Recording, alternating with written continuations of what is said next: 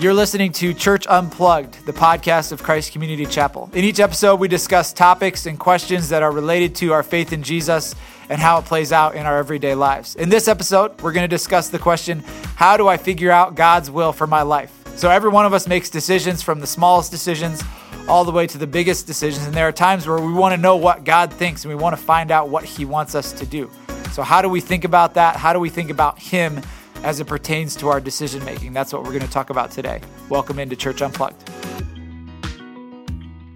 Hey everybody, welcome into Church Unplugged. It's great to be with you. My name is Jimmy Cozy, part of the leadership team here at CCC. I've got Todd Ionetta, Joe Coffey, and Zach Wyrock with me today. Today we are discussing a question that I know I've thought about at times. Maybe you have too. The question is, how do I figure out God's will for my life? So there's so many times where whether we're trying to make a decision or we're trying to figure out what our future holds, and we want to know what God has to say, and it can be easy to get paralyzed by a fear of making a mistake or just feel like, I just don't know what God wants me to do. So how do we figure that out? How do we find where God wants us to go? Guys, what do you think? Where should we start? Yeah, I think I would say that I think there's a more fundamental question underneath this one that you have to answer first, and that is like, who is God? What is the nature of God? Because I think often when I hear people talking about finding God's will, I think they treat it almost as though God is hiding from them. God is obscuring his will. They have to go search for it. God might not let them find it, that kind of thing. And I think the Bible makes clear, just think of John 1, in the beginning was the Word, and the Word was with God, and the Word was God. And John starts his whole gospel off like, hey, God wants to be known. God has spoken in Jesus.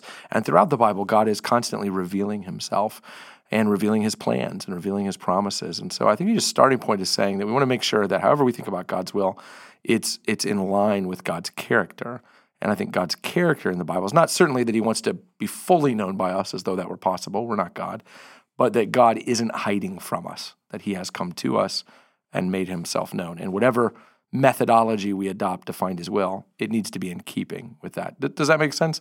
Yeah, I think there's a lot that God does reveal about his will that everybody knows. Usually when people are asking the question, Jimmy, that you're asking, they're saying, I have these two choices. It's an amoral choice. It's not about sin or not sin. This is about, what school I should go to, what job I should take. And there, I think, the Bible talks a lot about wisdom. And in some ways, I think sometimes we want God to make decisions for us so that we don't have to have responsibility over the choice we make. So I think you have to be careful about what you are trying to get God to do. I'll tell one quick story. When I was a young man, I was talking to an older man who was very, very spiritual, very godly, and he prayed a ton, right? And he told me that he was, at one point in his life, he had read an obscure verse in Isaiah about hearing a voice behind you saying, this is the right way to go. And he decided he wouldn't carry maps anymore because he would just pray. That was back when you carried maps. And he said he came to a T in a road. He was going someplace and he prayed, and he felt like God told him to turn right. And so he turned right, got about a mile down the road, figured out he'd gone the wrong direction. And he said, I pulled the car over because I was so stunned. And I thought, what is God doing? I don't get this. So I asked God, I don't understand. I prayed. I thought you said turn right. And then he said, Joe, as clear as God ever spoke to me, he said, Roy, quit asking me stupid questions. And I think to me, that sounded like God. Part of him was saying he was misusing the whole idea of finding the will of God or finding direction from God by putting things on God that maybe God didn't want him to put on him. Yeah, I think it's somewhat true too, Joe. Just like you said, sometimes we're agonizing over decisions where God has not spoken clearly, so that if you say, I've been offered a job in Nebraska or a job in Wyoming, you're not going to turn to a verse in the Bible that's going to say, go to Wyoming, go to Nebraska, unless you take a verse and do great violence to it to somehow bend it that way. I think the Bible also talks a lot about freedom. Right. Again, it's connected to the gospel because in other religions, God is constantly grading us, right? So I do good, I get good points. I do bad, I get bad points. And at the end, there's this cosmic reckoning in which, I hope my good points outweigh my bad points. But the gospel is that Jesus died for all our bad points, and credited all of his good points towards us. So from a Christian perspective, no matter what decision I make, and that doesn't mean one decision isn't wiser than the other, certainly, but no matter what decision I make, I'm not rising or falling in the eyes of God. God couldn't love me more. Right. He couldn't love me less. That's been won for me in Jesus. And again, part of the agonizing, I think, is a misunderstanding over who God is and a misunderstanding of my standing before God, that somehow, what if I take the wrong job? What if I live in the wrong city? What if and you can play that out and say, well, then I'm going to die, and I'm going to be welcomed into heaven on the basis of Jesus' finished work on my behalf, right? So, well, and the question too is, what are you after? A lot of people are trying to make those decisions for the best life that they can have, right? Instead of saying, what if God's will for me is to make me Christ-like, which is always His will, right? Can God make me Christ-like if I'm in Nebraska as opposed to here? And the answer is absolutely. That is a good question that you asked. Like, the question is, what is the worst thing that could happen to me if I make this decision? And like you said, yeah, maybe I end up dying, which still is probably not even the worst thing, right, that would happen. Not in most situations. But I also think I echo what Zach said, because I heard, I think it was J.D. Greear that said this. He prays this gospel prayer over his life every day, and one of the things he says is like, today there is not one thing I can do to make you love me any less or to make you love me any more. And like to have that kind of confidence moving forward with any decision you make. And it's exclusively Christian. That confidence is like that doesn't exist in any other religion, in any other worldview. It's exclusively Christian to say. And so I guess the main thing, if I sit down with someone who is agonizing over God's will, I would want to get to the root of what is it exactly that's causing them agony, right? Is it this idea that there is this one job out there that I'm supposed to take and God forgot to put it in the Bible? Or is it, if I'd make the wrong move, God's not going to love me, God's not going to bless me, God's not going to take care of me? And I think both of those are easily defeated in the Scriptures. But sometimes I wonder too if we spend a lot of time agonizing over God's will so we don't have to reckon with what we know He wants. Right. Like pastorally, I think sometimes I sit with people, they're like, well, I don't know if I should date this girl, or I don't know if I take this job or that job, or I don't know. And if I just ask, like, well, who are you sharing the gospel with? Who are you discipling? What's going on in your small group? What's, there are no those answers. Are all a part it's of like, well, I God's haven't will. had time for that. I've been wrestling. And it's like, well, maybe we want to look, if you really want to know what God wants, like there are like 9 things we know for sure He wants. Right. Maybe we should aim at those before we move on to the more obscure questions.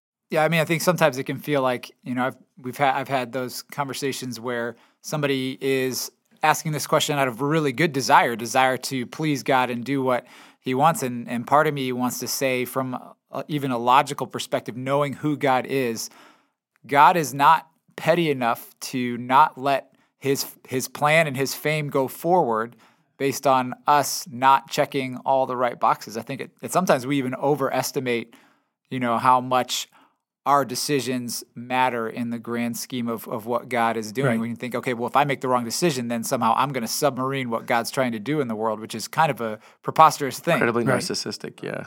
Yeah, an awful lot of us, too, I would suppose everybody around this table can look back on our lives and see a decision that we thought, if I had to do over again, I thought back then, a couple of years into that decision, it was a bad decision. Well, Jimmy, you majored mathematics, right? I did. That's true. Seems like just a bonehead thing to do to prepare for ministry, and yet here you are. Yeah, and I mean, that was one of those things where if I had known from the beginning that God wanted me to do a certain thing and wanted me to end up here at Christ Community Chapel, maybe that would have changed my decision of where I go to undergrad, college, and what degree I get. But the reality is, to think that my decisions could stand in the way of what God wanted to do would be a little bit ridiculous. Because if majoring in math didn't keep you out of the ministry, I don't know what else will. That's the thing. He keeps really good attendance records. I mean, it counts. If anybody needs something counted, I'm here and I'm ready to do it. But if you look back at even, Joe, as those decisions you're talking about that we wish maybe we could have back or we even think we would do differently, I think the point is that none of those decisions kind of turned off the spigot of God's grace. Right. That as you look back, you go, boy, if I had that do over again, I would do it differently. But like, look how faithful God was. Look how, because I know, Jimmy, you met your wife in school, right? Mm-hmm. So even if you had been like, I'm going to go into ministry and I'm going to go to a different school then and I'm going to, so much in your life would be so different right now. So it's easy to look back and say, hey, maybe I would do that differently, but also God was faithful. God was gracious, God wasn't. I guess that's the point I'm trying to make is when it's truly a freedom or a wisdom decision, it's not a God said thou shalt or thou shalt not kind of thing. Either way, whatever decision you make, it's not going to turn off the spigot of God's grace.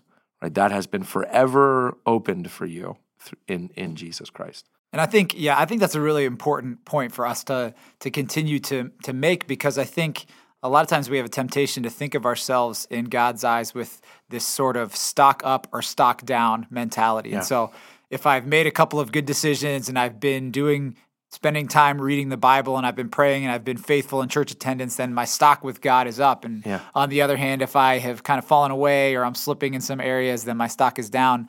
And that can impact our decision making. But I think that that's obviously a very incorrect way of thinking about God, because there is no stock up or stock down. He's kind of shown us up, permanently pleased with us because of what Jesus did on our behalf. I also think biblical theology is really helpful here, because I think a lot of really bad passages get pulled out as kind of guides to decision making. I think of like Gideon putting the fleece out, or some other passages like that, because give an explanation of biblical theology first. Yeah, so just seeing the Bible as an overall story that's headed somewhere, that doesn't end with Gideon. Gideon is a small part of a trajectory, because when Jesus shows up, and Jesus is the new Adam, right? He's the template for who we're meant to be.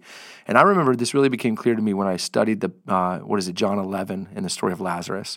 And Jesus lingers, right? Lazarus dies. Then Jesus shows up. Everybody says, if you'd have been here, this wouldn't have happened. And Jesus does this incredible thing. He prays. But when he prays, he says, basically, if I'm paraphrasing in his prayer, he says, look, I'm not praying, God, so that you would do this. I know you're going to do this.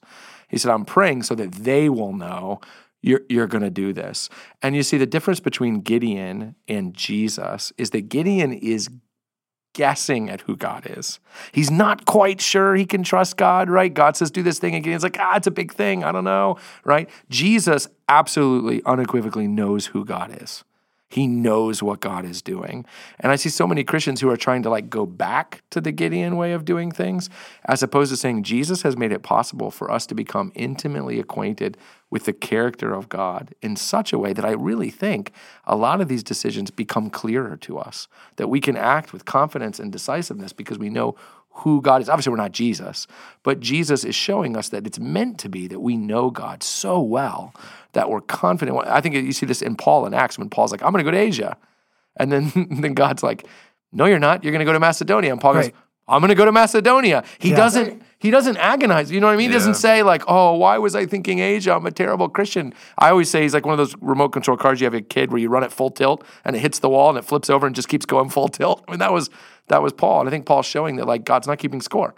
So it makes sense to me to go to Asia. But if at some point God wants to intervene, great. I'll do that too. Yeah, if God really doesn't want you to do something, he has the power to stop it, right? Yeah, like when he sends the burning bush, Moses knows. Like he doesn't walk away. He does argue that he doesn't want to, but he doesn't walk away going, was that God? Right. Was that not God? Why was that bush doing that? When you said, that it often paralyzes people when they can't make a decision, and I think no decision is so much worse than just picking a decision in a lot of cases, because you're just sitting back. And I think every decision, if we look at it as like an opportunity to actually trust God and take a step forward. Joe, you say this all the time, that you always feel like God gives you kind of like a flashlight down at your feet where you take a step and you don't always see the whole thing. So just to steal that from you, I think there's an opportunity here where you may not see the whole plan, but you have an opportunity to take a step, and with every step, you get to trust God. And if it goes badly, then if the only thing that comes out of it is that you are more dependent on God than ever before, that's probably exactly what he wanted. Right. I mentioned before that, the Bible talks a lot about wisdom, right? And wisdom is taking knowledge and applying it to your life. So, what Zach's been saying, what we've all been saying, is that the more my knowledge of God grows, the more wisdom I will have access to. And then as I apply that to my life, then I make decisions based on that wisdom, based on the knowledge that I have of God. So I think it's that knowing and being, not doing, right? Like knowing God and just living that knowledge out, resting in the gospel. But I think one other practical thing I'd give is, if you're facing a big decision, is I think this is why living in community is so important. Right. Because I think sometimes there are things at work in my decision making that I don't see that other people around me will see. Yeah, making decisions in a vacuum is dangerous. Yeah, because I think I'll say, well, I could really do either one, and people will listen to me and be like, oh, well, Zach, it seems like actually greed is driving you to this one, or pride is Right. like, I don't think it's as even as you think it is, right? And I just can't see it. I just, that's who I am. I can't see it. So I think living in community is really helpful. The hard part is if you live in absence of community and then you face a big decision, you can't retrofit that.